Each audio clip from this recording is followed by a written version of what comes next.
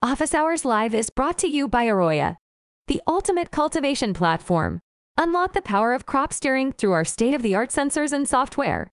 Repeat successful runs and scale faster than ever before. Schedule a demo today at AROYA.io. All right, it's Thursday at 4:20 p.m. Eastern. That means it's time for Office Hours, AROYA's weekly session for cultivators to hear from the experts and talk to each other about what they're seeing with their grows. My name is Keisha. I am your co-moderator today. I'm not alone. What's up, Mandy? How are you? Hey there, Keisha. We're here for episode 48. We're also going live over on YouTube. So if you're watching us over there, make sure you send us your questions and I'll make sure I get those to the team. We do have a few announcements before we go ahead and jump into our crop steering questions that we got from you guys this week. If you're going to go to the Emerald Cup this weekend, be sure you catch up with Keisha and Seth. They're going to be representing AROYA. And also be sure you're following us on all the platforms. That's Instagram, TikTok, YouTube, and now Social Club.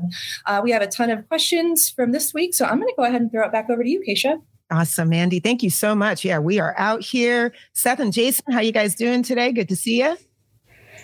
Pretty good, well. Keisha. Good. Awesome. Yeah, no, so before we get started with Instagram questions, you guys are out in the field talking to clients all the time. We're reaching the end of the year. Why don't you give us a little scoop on what are you seeing out in the field? Why don't we start there? Well, Keisha, I know talking to a lot of my customers lately, we're getting deeper and deeper into the, legal and recreational cannabis market in a lot of places. And we're starting to see, a lot of market saturation. And that means that a lot of people are kind of changing their business strategies from bulk production to start to focus more on quality and ensuring their brand longevity in the marketplace. Would you agree you've been seeing some of that, Jason, as well? Yeah, absolutely. There's definitely a refocusing on how much product they can get out the door compared to where they can get it out the door too. And obviously the big road of that is quality. We have seen quite a bit of people refocusing on their data systems as well, trying to just eke out some efficiencies that help them stay above water. Yeah, absolutely. And, one thing we kind of wanted to talk about today was how much AROYA can help cultivators in just increasing their consistency and their overall quality. It's good to remind people that, any irrigation strategy you're applying is crop steering. Are we steering it the way we want to be all the time? Maybe not necessarily, but whether or not you're using AROYA, you're steering your crop. So, I think that's one thing that's really been overlooked in the last probably few years with this, green explosion across the country. It's not just about weight.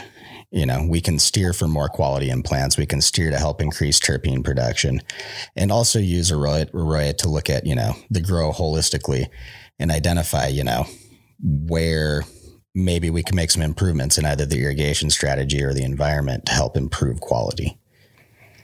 Yeah, that's exactly right. I mean, when we think about the irrigation patterns that people have used, a lot of times they don't necessarily use the term crop steering when they're doing that. Crop steering, when we apply it, it's just a specific set of irrigations and environmental parameters that are encouraging a specific plant response. If that plant response is more yield, then we can tailor it a little bit different.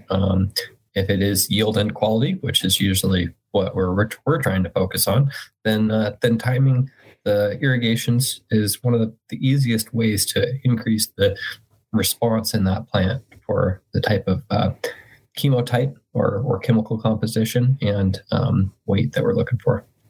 Yeah. And one of the key things I think a lot of cultivators have been struggling with is that reliable terpene consistency and potency. So, when you've got some really good genetics, they give you all the expression you want, but you're struggling to get that consistent chemotype, like let's say we're growing for extraction. We've got a product label and name attached to that product. We want it to be the same way every time it hits the cart. What we're seeing is a lot of people, if they're not using some sort of crop registration and crop steering, they're really having difficulty hitting that mark time and time again. And that's where I think a system like AROYA comes in and really helps you stay consistent run to run and also identify some of those key factors that make a difference. If we're looking at, like terp expression, if we can't really monitor our EC, we can't maintain that, we can't hold everything inside of a certain range, it's difficult for the plant to produce consistent results. We might get, a poor yielding, really great run in terms of quality, but then replicating it might be a problem because we don't know which stress we applied actually gave us that morphological or biochemical change in the plant that we're looking for. Yeah. And, I don't want to get us too started backwards, but when I think about any of the volatiles, so terpenes are a great example of a volatile compound that's in there. They can increase to a certain point, and then once they've reached the max potential of that plant, then they're only ever going to decrease from that point. And so when we talk about differences during cultivation, so one cycle producing better than the other, we always have to think about, all right, is the timeline that we're harvesting on need to be exactly the same, even though there are some environmental or irrigation changes here. And for terpene profile specifically, this is extraordinarily important that you're tracking things, actually on the plant rather than just through the life cycle, unless it's absolutely consistent a life cycle run or harvest group run. And so, when I think about how do we maintain those terpenes, obviously capturing them at the exact right time is one of the most beneficial things that you can do. And then obviously preserving them through standards in your drying cycles, using analytical measurements to make sure that we haven't lost more than we can, or lost more than we have to lose, or, just not necessarily a safe product to be capturing at that point in time. So those are a couple of things that maybe we'll touch into later as well, or we can jump into them right now. One of the things I'd like to focus on real quick, and I'm going to share a graph, is how you can use, crop steering or just crop registration in general to, can you guys see my screen on there? Not yet. Not yet. Okay. We'll give it a minute, but how growers can use that to increase their, consistency, whether it's, an error occurred. Let me try this again. And actually, Jason, maybe it'll work better for you. But we have a host of tools in AROYA that, although can be used to increase yield, the real thing that they're being used to do is analyze the data. So we can go back and look. A simple one I like to look at here is target ranges. So I can actually take this back. I can look at my entire run, and this would be just a demo run. This isn't perfectly ideal graph data.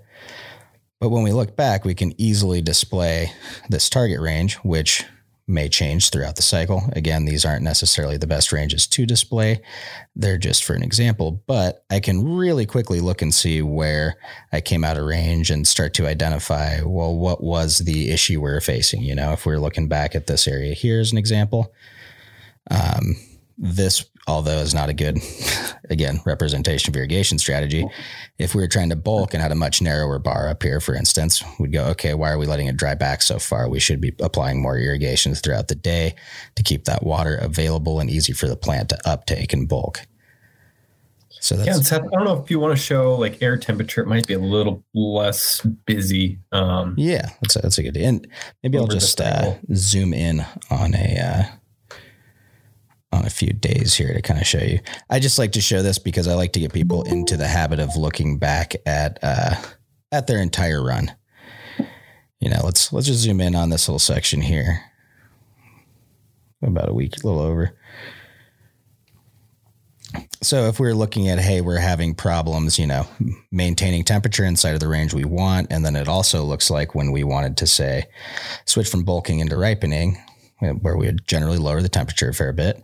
Hey, look, we're still not able to maintain that. Therefore, we're struggling at consistency in this part of the cycle. So we know where to focus our efforts rather than looking at the sum of all the variables and trying to pick it apart.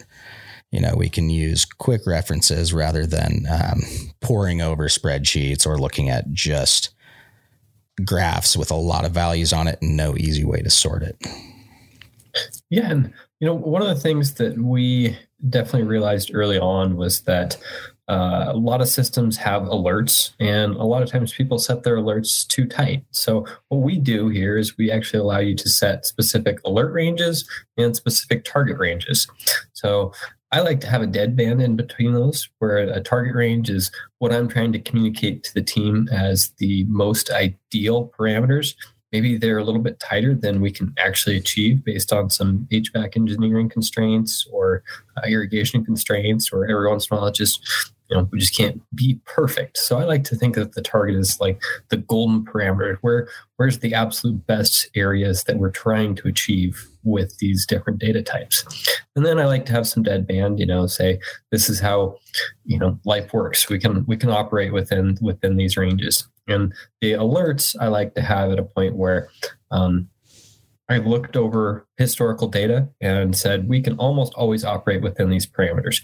If we aren't operating within these parameters, either some set point got set wrong, or possibly equipment failure, things that really we do need to get a text notification and go check out why we aren't in the realistic ranges that we're used to operating in. Yeah. And to add to that, Jason, I just like to use water content, and EC here is a great example. Sometimes, like if I was running this early flower generative strategy in Rockwool, for instance, I'm going to look at saying, okay, rarely does my irrigation get stuck on in a way where it actually gets on the plants unless a pipe breaks and floods the table somehow, which that would catch. And then, on my EC range, okay, if I can look back at historical harvests and say, okay, I've got a little bit of range. Also, I know that when I over dry just a little bit, I'm going to pass my analytical target range on the high side. And if I overwater, I'm going to pass it on the low side. But I also know that, this is a game of averages. I can only have so many sensors in the room. So if I do have one that is a slightly bigger plant and over dries a little bit, I'm actually going to set this EC range fairly high, because there's probably a good chance it'll get caught over here on the water content range first. And again, we always want those to be action items. So I don't want to get texts at 4 a.m. if I have plants going 1% under where my range was, because my analytical range is tight. But if it's 10% under, that means either I had an equipment failure or a scheduling failure, i.e., I need to go in and make sure I program either another feed, increased feed volume, or doctor up my feed schedule in a way that is not going to let me fall out of range too far. And in certain medium, like Rockwool, that's a make or break it for yield for people. And quality, if we hit the point where we've taken that Rockwool down to let's say 8% repeatedly in early flower, we're going to have to put a lot of water on it to keep it alive, or accept that plant is not going to be able to get as big because we've functionally reduced the water holding capacity of that Rockwool by roughly half at that point. And, plants need light, CO2, and water to build mass and to build structure. So if we're lacking any of those things, we don't get the growth we want. Yep. I know some clients, most of our real great clients are pretty serious about holding tight parameters. And so that's kind of why we built it this way, is one, to help them communicate with their teams where their expectations lie, those target ranges. And then also, two, to avoid any type of alerting fatigue. Anytime that I've got my alerts set too tight, I usually get so many messages that I begin ignoring them. And it's kind of like a call wolf type of scenario, where if you're alert fatigued, then you might miss some very, very important alerts that would have been highlighted if you weren't setting your ranges too tight. Let's see if I can add a fake phone number here to try to enable these alerts. I do want to show people.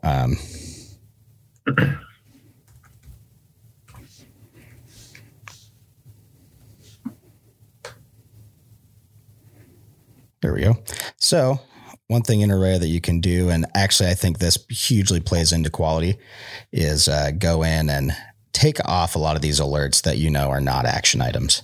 It's like Jason said, my apologies, Jason, I'll never do that again. Alert fatigue is real. If you learn to ignore, something like, let's say you've been having some power outage issues and your light timer's not working right. Okay, light schedule might be one you want on, but if you learn to ignore things, problems are going to go unfixed for a long period of time. And that is, lack of consistency run to run is one of the biggest things that contributes, I think, to loss in quality. Just not having all your bases covered. And working reactively all the time rather than proactively.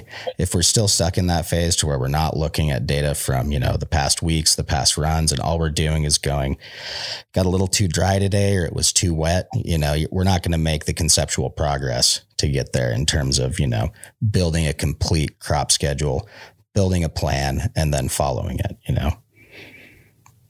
Yeah, and I'm really glad you said that. I personally, almost any time that I start to look at crop data and make decisions, I actually look at the whole harvest group. I want to know, what has this plant gone through? And I'm going to look at that way before I ever make a decision for something that's happening today. A good example is like Seth said, if I had over dried my substrate and lost some of the water qualities in that, the water holding qualities in that rock wool, then I can't expect to, meet today's targets. And I know, okay, here's the mitigation options that I have when it comes down to that. Whereas if I only look at today and I don't have a recognition of some of the past the plant's gone through, I might just be making bad choices. Absolutely. And I think, one thing after years of being in the cannabis industry and seeing it operate, none of these, very few are operating on a high enough profit margin where they're overemployed in terms of having too many employees. The most profitable business is one that isn't over full on employees and isn't underemployed. It's got that nice balance. Well, sometimes that doesn't leave quite as much time for cultivators to sit down and analyze whole runs or historical data. So utilizing software to make that process dynamic and easy is really important to staying competitive in today's market. Man, you guys really broke it down. Jason, did you have something else you wanted to add to that?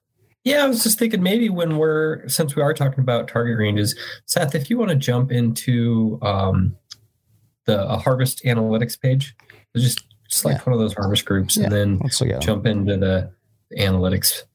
And we do actually track the time outside of your target ranges. And so if we'll scroll down here in the analytics page just a little bit, we can see how much time we spent outside of that range. So here, there you go. Target ranges, we can select what type of range that we're looking at. And this is going to be a nice breakdown for the whole cycle. Anytime I'm comparing, cycles that have a really high quality, I want to say, all right, well, was my time outside of these ranges really low, or do my ranges need to be slightly altered to match my golden recipe, if you will? Sometimes you'll hear us say a golden recipe, and that's just the recipe, the parameters throughout the cycle, the time in those parameters that achieve the best results for a specific cultivar. I've actually seen it occasionally when somebody made a mistake and they found their golden recipe. Kind of an ironic thing that they would have a hell of a time reproducing unless they had their data all documented in a harvest group like this. And so it's one of those things where, it's not necessarily a specific action type of analytics in this point, but it does give you a great idea on how tightly you're achieving what you want to achieve with those target ranges. Absolutely. And you can start to notice certain trends, like I love looking at the water content range here. Again, these aren't necessarily perfect ranges, but if I was to look at this round and say, wow, we were, if this was supposed to be rock wool and we were this low very early on and we continued to struggle. Okay, there we go. We can start to quantify like, hey, if we kill that field cap in the first 2 weeks, doesn't seem like we can recover to meet any of our goals. So we need to solve that problem before we can even approach how anything down this far is affecting the plant. Yep. And then, while we're here, Jason, we should look at a few other things. I think one thing, and again, this line could look a little different, but it's not too bad. One thing that's important though is to start tracking, some of those other metrics to evaluate plant health and growth rates and things like that.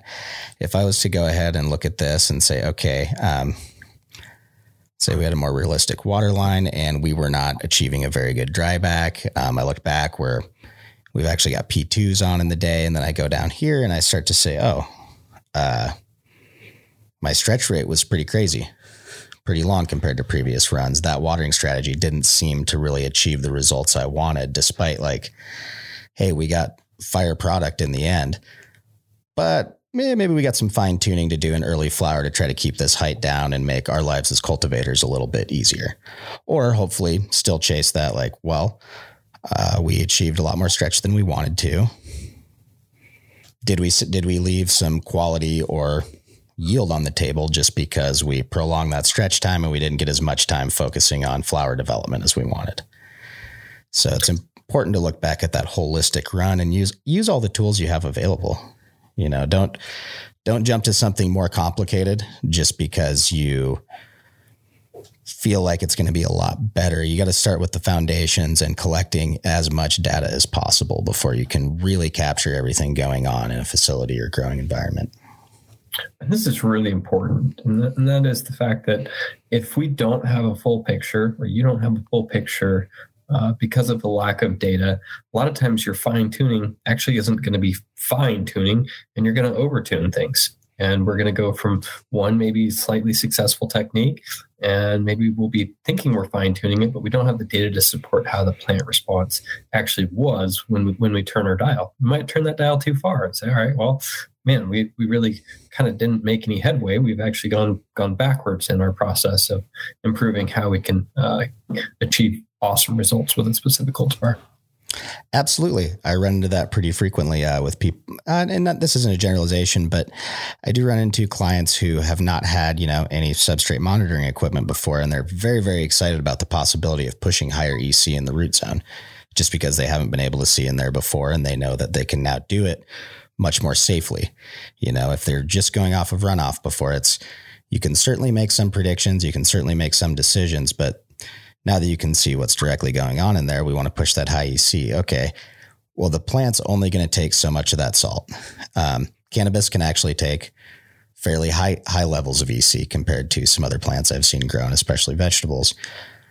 However, if we can't see what's going on and we accidentally over dry and spike it way too high or flush it all out way too quick, that's when playing with that high EC gets really dangerous. And at that point, if we didn't have this monitoring equipment, we'd go, hey, it's locked out. Okay, what does that mean? Does it have low pH? That's why it can't take up nutrients? Is the EC way too high? Now we can make an educated choice on that and actually, consistently put out more potent product. This is awesome, you guys. Just really talking about changing business strategies. We have, an industry that is really dictated by multiple states, which can be challenging. There's no set standards, but new markets seem to have the same challenges every time, which is just like an overabundance of cannabis and dropping wholesale prices. So finding ways to really strengthen our own business practices in the long run is really what it's about. So really appreciating that walkthrough. Navajo is on with us today. He posted a question in the chat. I'll send it you guys your way. He wrote, I'd like to hear about some of the curing post-harvest strategies you guys recommend to maximize terpenes on the final product. Navajo, you want to unmute yourself and add anything to that? There's not much to add. I was just kind of like, when you guys were talking about it initially, I figured if there's anything like you guys wanted to share, maybe like you guys obviously have like a massive data set. If you guys have seen anything correlates really well to maximizing terpenes, just because that's just a problem I've been having for sure. Yeah, absolutely. And kind of one of the things that comes to mind that, first off, as far as, when you harvest, is taking good documentation on the color of your terpene or your trichomes. So, go ahead, and I actually find it really fun and relaxing to take pictures of your plants towards the end of harvest, and you can actually build a little timeline of here's what my ripening process results in and the color of my terpenes. If you are trying to hit something like fresh frozen and you want those nice clear terpenes, now you have a good idea on exactly what date you should be breaking that harvest down. If you're trying to absolutely maximize the spectrum of the terpenes, sometimes you'll want to wait a little bit longer so that those slower mature terpenes actually get a chance to mature and present themselves once the trichomes are amber. So that's kind of one of my favorite things to do is get a USB microscope, stick your buds in there when you start getting in towards the later stages of the flower, take a picture on that USB, upload it to AROYA. Now you've got it locked in. You can always go back and look at that harvest group. You understand, did we hit our targets, and is this an expected process that we can follow again? That just really helps your team, when it comes down to managing what supplies you need to harvest, what types of employees that you need staffed. A lot of that can trickle down into making your operation run a lot smoother. And then on the other side here, I'm just trying to jump into our drying page, where we talk about making sure that you've maximized some of the ways that you capture how dry your product is. Historically, a lot of times we talk about the snap test, and the snap test is very effective for certain people in the industry that have been around forever. But it doesn't necessarily take into account when you have different employees, or when an employee is sick, or if you need to scale your business, or maybe there's just some strains that don't necessarily quantify as easy with your snap test as you're used to. And that's where using equipment like water activity is vital. And it's one of the things that one can help protect all that investment that you have in during the cultivation cycle by maintaining the highest amount of terpenes and THC that you can contain in that product. But a lot of times it can also help you cut down your turn times on that room, because you realize that, hey, maybe we're over drying this product by a day. Well, let's cut a day off. We're going to have better product. We're going to have a little bit more weight out of it, and we get a whole day back in our cycle. So one of the things that I always recommend people do is they check out some of our free references available on AROYA.io, and they just talk about, here are the scientific techniques behind drying cannabis. We sell the Aqualab, which is a fantastic piece of equipment for very high precision monitoring, and take some samples, every day, and start to characterize what your dry curves will look like. Jump in here and watch these water activity microbial growth series that we've released, and kind of start to familiarize yourself, with how water activity and moisture content are related, and why water activity is a little bit more precise. So when we think about, all right, here's our target range right here in red, and when we look at the yield, it's definitely on a much larger scale than the water activity. So by using water activity, we can guarantee that our product is going to have a much more precise range. So if we're using moisture content only, we said, hey, we need our product to be between 10 and 12%. Here's how much range that we would actually be hitting. Now, if we're using water activity and we're saying, all right, we want to be at 0.62 in water activity, here's the range that we can hit. And these are based on very standardized error bars. So plus or minus 1% moisture content is pretty common for lower and mid-grade loss on drying type of equipment. And when we start to look at something like the Aqualab, we're accurate to plus or minus 0.003. And that's why we can achieve so much tighter results. Now, applying those results isn't always as easy in application as it is in this white paper. The things that you're going to have to do is make sure that the airflow in your drying room is very consistent.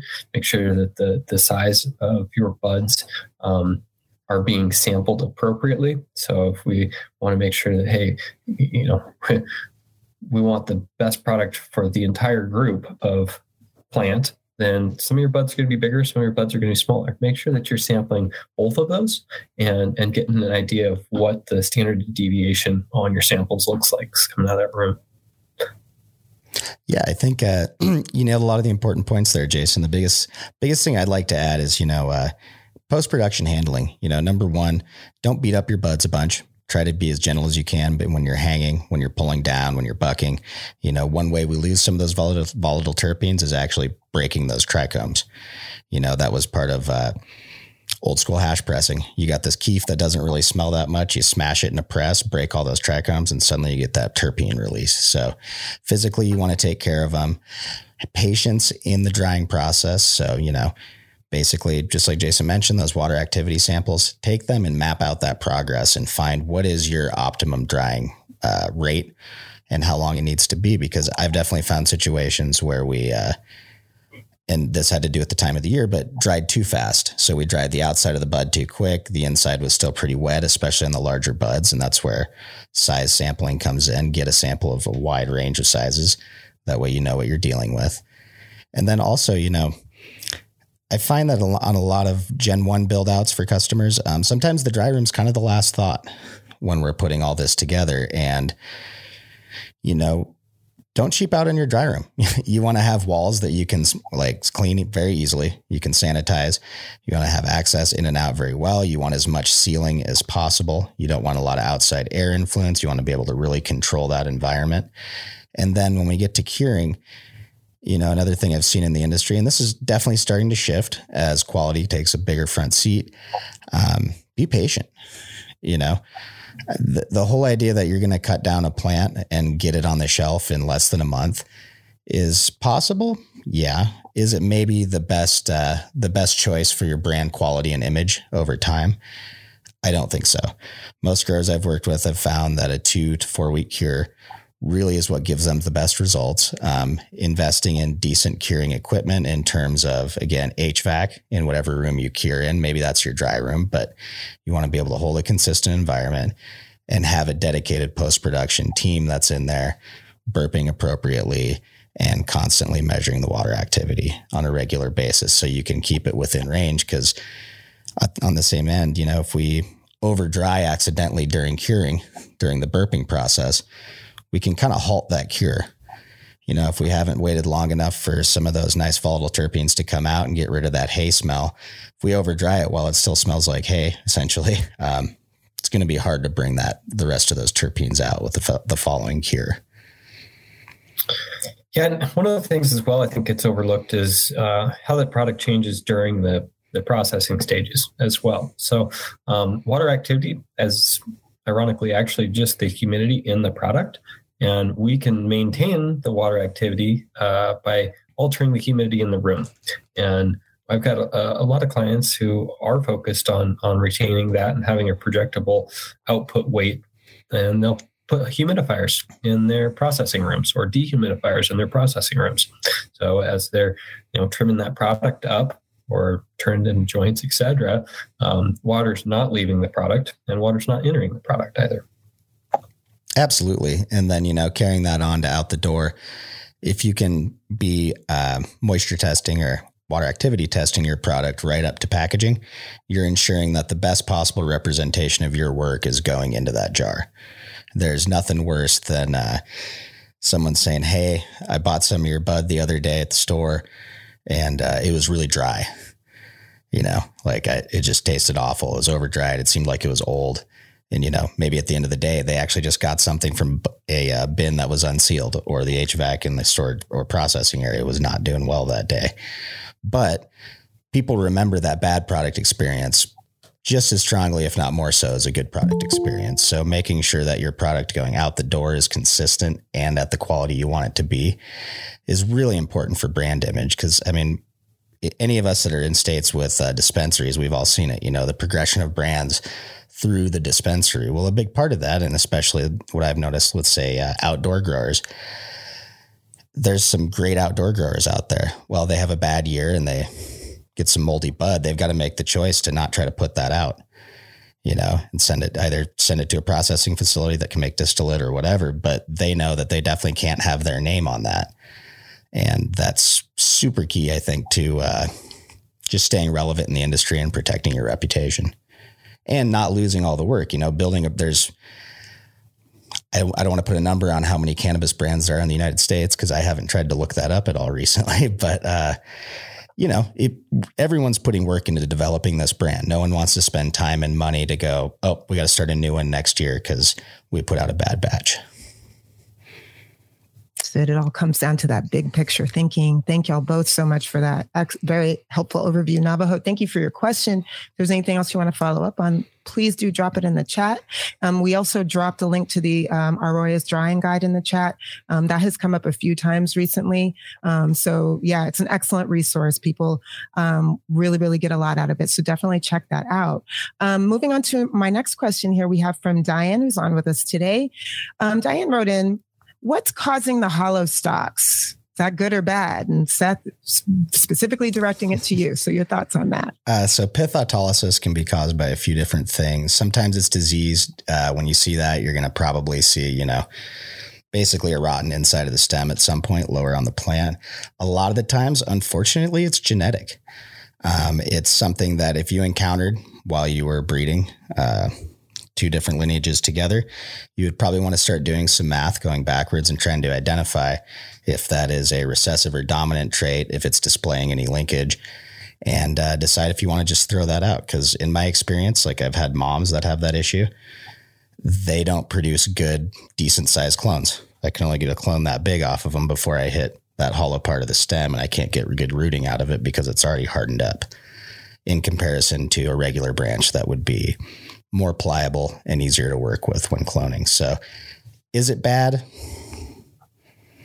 In a world where we trellis all of our plants, maybe not necessarily. In an outdoor plant where that stalk's going to break over a lot easier, yes, it's definitely not good.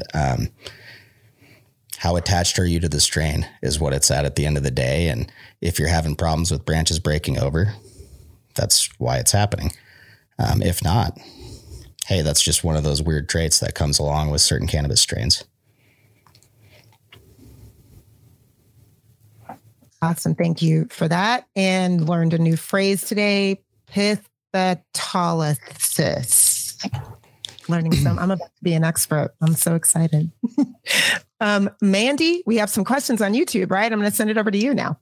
Oh man, it's really popping over there. We got a lot of shout outs. Thank you guys. Dr. J, nice to see you again. Gabe, nice to see you.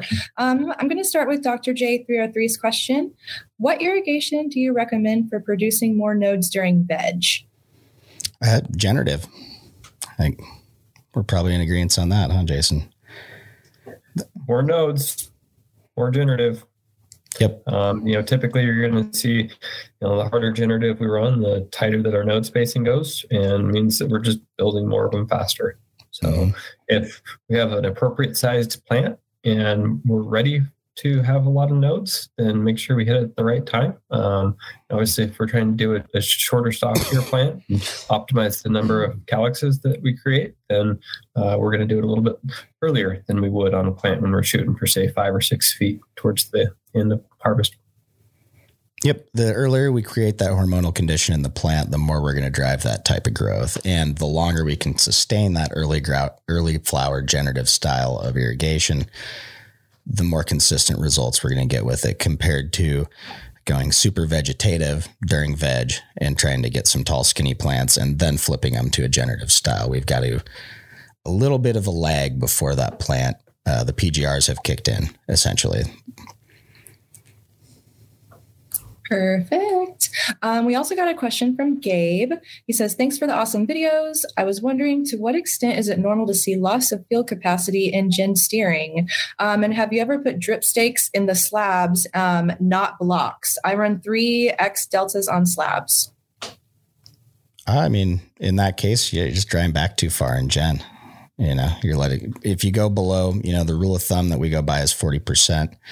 If you go down to 35%, you're definitely going to start losing field capacity. So always keep that in mind when we're working with rock wool. It has a limitation on how deep of a dry back you can get without, damaging that integrity to hold water.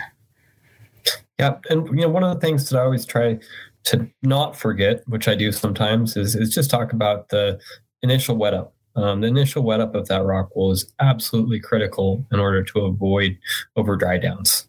So make sure that when you are doing your slabs that you let those slabs get fully saturated. I like to do it at least overnight before I even make slits into that slab. And so you can put them in the room, put your drip stakes in there for irrigation, and do that, even before you're putting your plants on top. Make sure that plant is, or that slab substrate, that slab substrate is fully saturated. You've washed out any of the wetting agents in there, and then go ahead and slip and drain them. Yeah, absolutely. And, one of your best tools when hydrating media, whether it be cocoa, rock wool, is some sort of water content meter, something to spot check with and say, hey, like if you're in cocoa, it's very important because even in the same brand, different batches are going to have different water contents. or different field capacities actually. And, even in rock wool, we see a slight bit of variation, and that's a good confirmation that you can do to know you're doing a good job wetting up your rock wool. Go out, test it. Hey, I've hit 70 to 80%. Done a good job. I stab it and immediately hit a dry pocket and hit 40%. Well, I know we probably didn't do it well then. We haven't waited long enough. You heard it. It starts with testing. We have one more question over on YouTube. Rye wants to know, do you think there'd be an appreciable amount of quality gained if the crop was steered strictly generatively without the usual flip back to vegetative after stretch? What do you guys think? I mean, possibly. It's really going to depend on the strain. And it's almost always going to come at some amount of quantity loss. So that's usually why we wouldn't go that way. However, kind of rewrap how we started this conversation today is everyone is crop steering in some way or another. A lot of historical grows were, 1 irrigation a day, and that would be about as generative as we can get for a plant. And so, I think a lot of times those are the people that might have been resistant to going to drip irrigation systems and getting a little bit fancier with their irrigation schedules. It's just because they came from a very high quality product. What do you think, Seth? Yeah, I think you nailed it there. The classic way, the way I first started cultivating, I know you did too, 3.5 gallon pots, 1 irrigation a day. And then halfway through, we might get to the point where we can give them 2, but we're going very generative. And one of the key problems, well, there are a few problems with that style. Number one, not getting reliable yield. Some plants just would not put out much yield, but despite having good quality. The other problem with that style of growing is the huge pot size really promotes root-borne or soil-borne pathogens. So we would end up with a lot of root rot and actually quite a bit of variation on any given bench because, we'd have some plants that were just rock stars, and then 2 plants away, that one's got root rot, and it just doesn't look very good by the time we get to the end, or it's stunted. It's 2/3 as big as the ones around it. So again, a yield problem. You can go generative all the way through, but as Jason said, strains play a part too. Some stuff develops very much the similar quality almost no matter how you steer it, if it's a super generative leaning plant, as we like to say in terms of genetics. However, I find that quantifying everything, it's all going to go back to it, but quantifying and tracking, typically, my customers that I find that get the best quality do some sort of bulking. Do they do it as aggressively as some of us do, searching for huge yields? No. Are they doing it for very long? No. And are most of these people or these growers in a financial situation that's make or break it right now? Also, no. A lot of these people have been able to pay off a lot of their debts, and they have some freedom to pursue a more boutique market. And it happens to be strong in their area. Some areas, it's just hard to get the boutique price right now. And that's a reality. It's so true. Thank you guys for that. We also had some context for Gabe's question about loss of field capacity and gen steering. Gabe came back with, it says, even in a 12-inch plant, I'm having trouble maintaining capacity with just P1s over 2 weeks. Do you guys have any advice? Get AROYA so you can see how low your water content's getting throughout the day. That's the biggest thing. It's if you don't have the time series data with rock wool, it's very easy to over dry and ruin the yield on your run. Awesome. Thank you. Yeah, that's it over on YouTube for now. So I'm going to pass it back over to you, Keisha. Thank you, Manny. Yeah, on and popping with the live questions. All right. Diane had a little bit of a follow-up here on the hollow stems. They're wondering height, boron, and calcium. Will that stop the hollow stalks? No. No? Nope. It's mostly genetic. Some plants might respond to a deficiency in that way. But if they have that gene, it's going to happen. And if it happens running it through your standard fertilizer and crop steering program, there's no point in changing your whole program. I'm sure it's a strain that you love, and I don't want to dog on it too hard, but maybe it isn't the best to put into commercial production. might not be yielding the returns that you need. Or look at your EIT, your economic injury threshold. Does that strain have a lot of waste associated with it in terms of broken branches? Is it yielding lower, or is it just bothering you?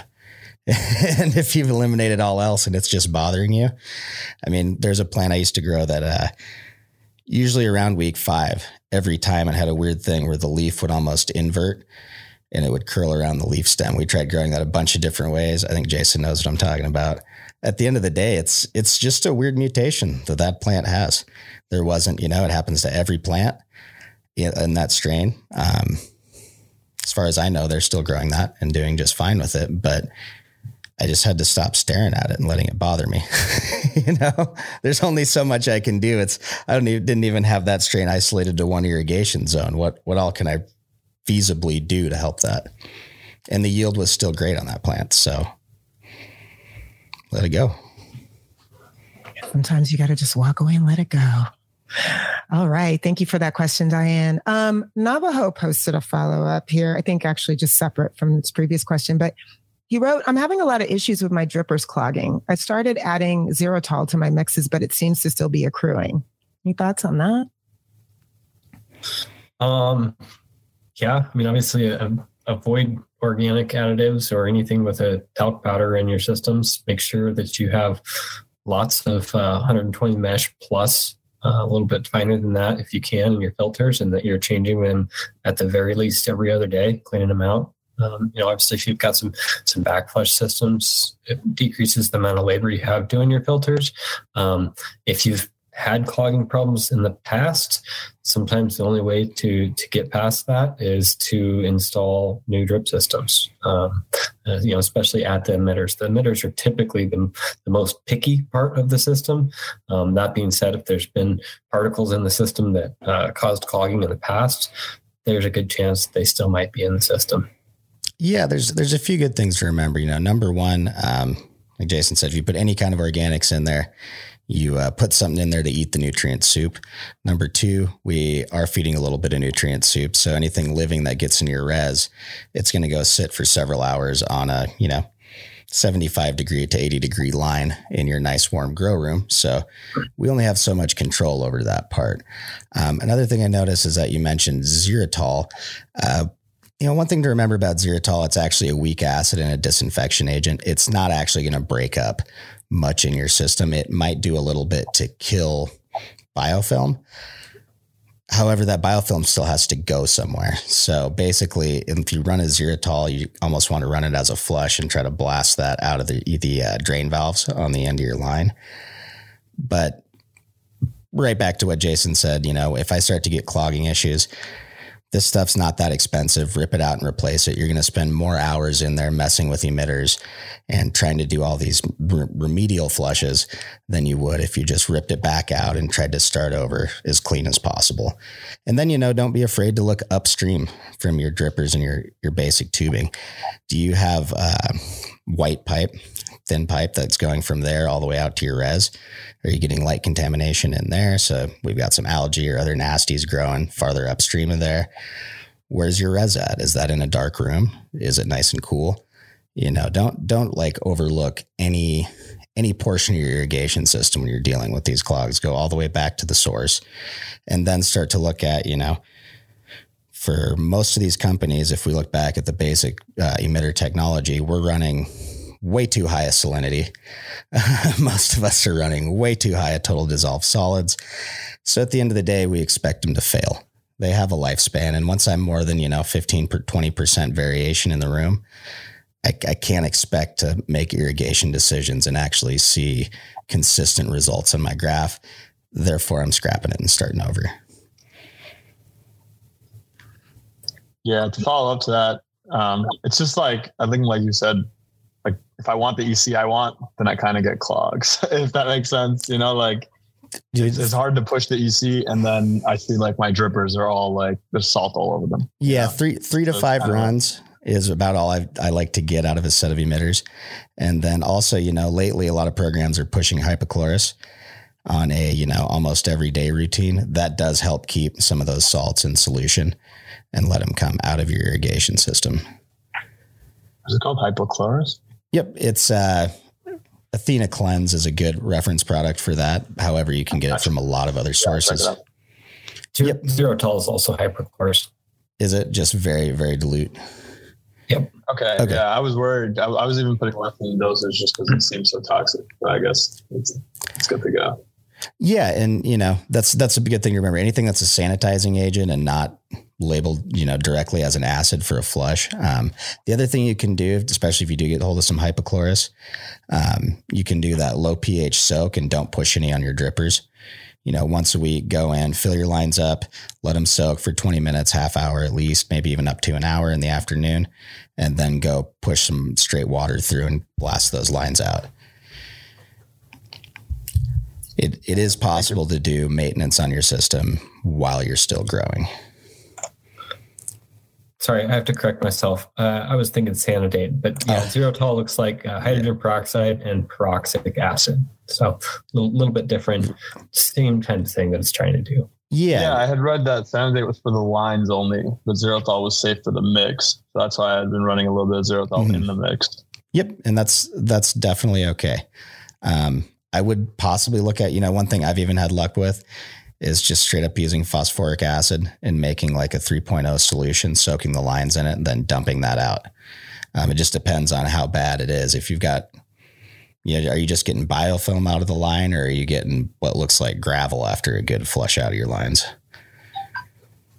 Honestly, like it's never during the flush. It's during my run. Like I'll see like a plant, one dripper is like wet, one side of the dripper is wet, and the other one's like dry, bone dry. So it's like I have no idea. Like I replaced 7 drippers today, like out of 140 drippers. So it's interesting. Like you can see the plants are bad, so it's weird. But I don't really see the breakup. I just see like there's drippers not working. Right. I would try the hypochlorous, and when was the last time you replaced everything? Excuse me. These were actually brand new. So like a 6-week, what's it called? I think it's my mix. I think like I have too much organic shit in it, and that's probably what's causing it. I think that'll definitely do it. I've noticed like when I was running any kind of organics to those drippers, I'd pull them out and there'd be like almost a horsetail of biofilm stuck to the bottom of the actual dripper itself. And that was a mixture of bacteria and talc powder, because we were putting in a product that was 98% talc powder along with those beneficial bacteria. So makes sense. Yeah, I think that's I'll something look into the Athena Cleanse. I think that and then another thing I've really had luck with is running disc filters. If I can get some pretty tight micron disc filters that they just seem to do a little bit better job than the mesh, and you're still going to be cleaning them, almost daily. That's an unfortunate reality. Navajo, amazing. Thank you so much for this question. What a great conversation. We do have a few more live questions we want to get to. Let me move on to Diane, who actually submitted a couple more. So he's looking for a couple recommendations. First, what do you recommend for root aphids? And second, what's the best way to keep the stomata open? And if you have any specifics with VPT, relative humidity and temperature, he would love that. So what do you guys think? Root aphids, keeping that stomata open. I'll start on the roof aphids there for sure. Procedurally, number one, don't bring in any cuts in dirt or cocoa.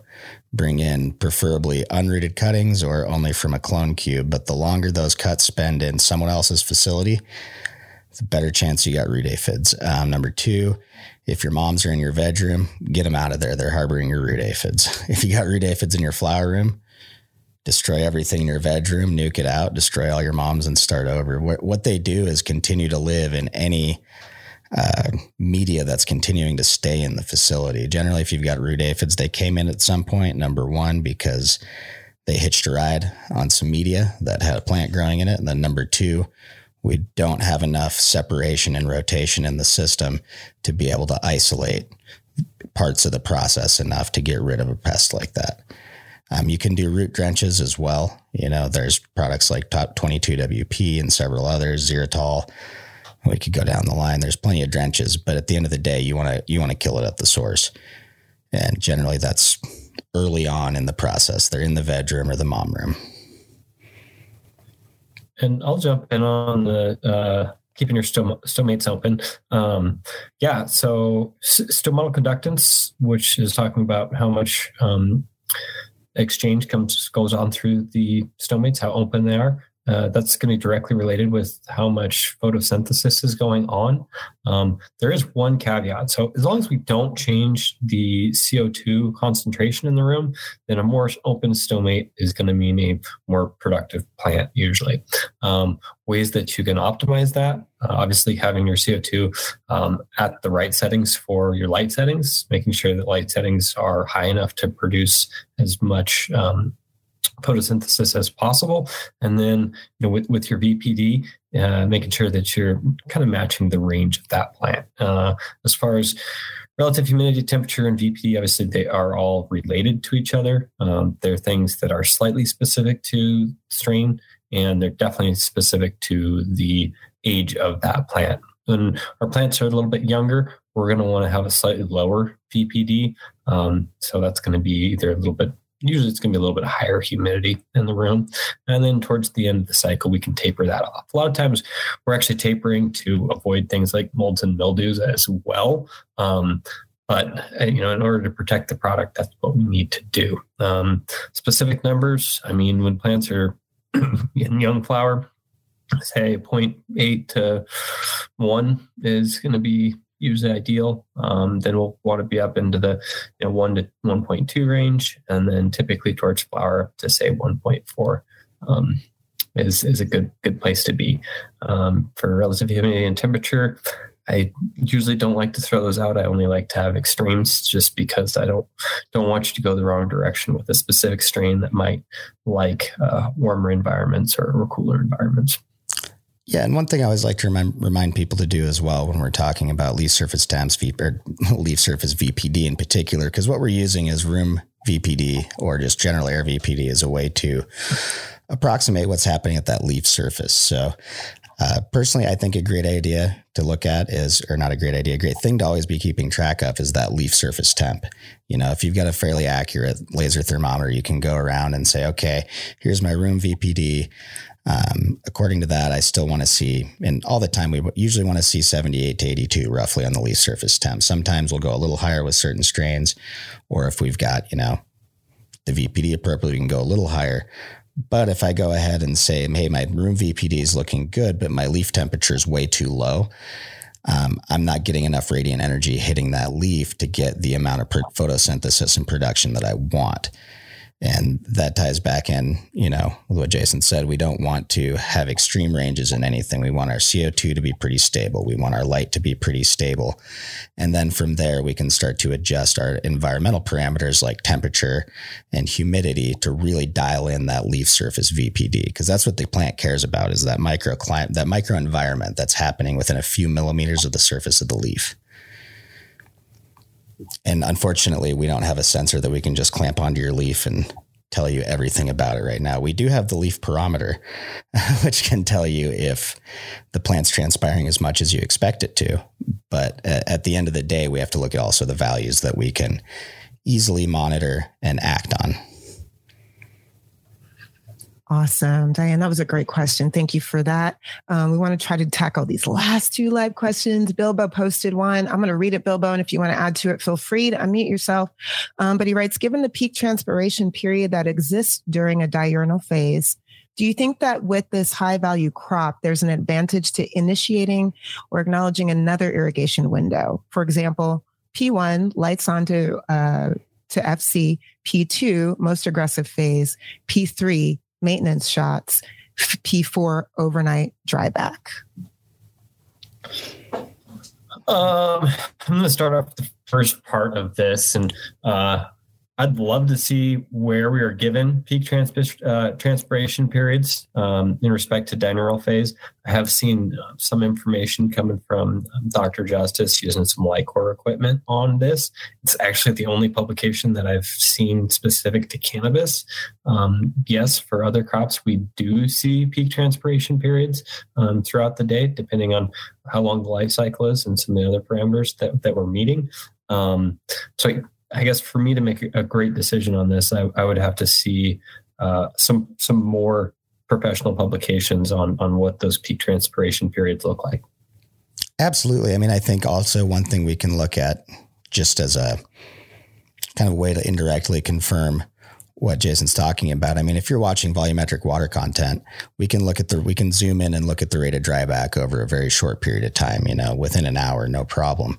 So we can kind of, see where those peak transpirational periods are, but where the rubber meets the road, if we, let's see, for example, P1 lights on to field capacity. So if we P1 when the lights come on, the plants don't fully have their stomata open.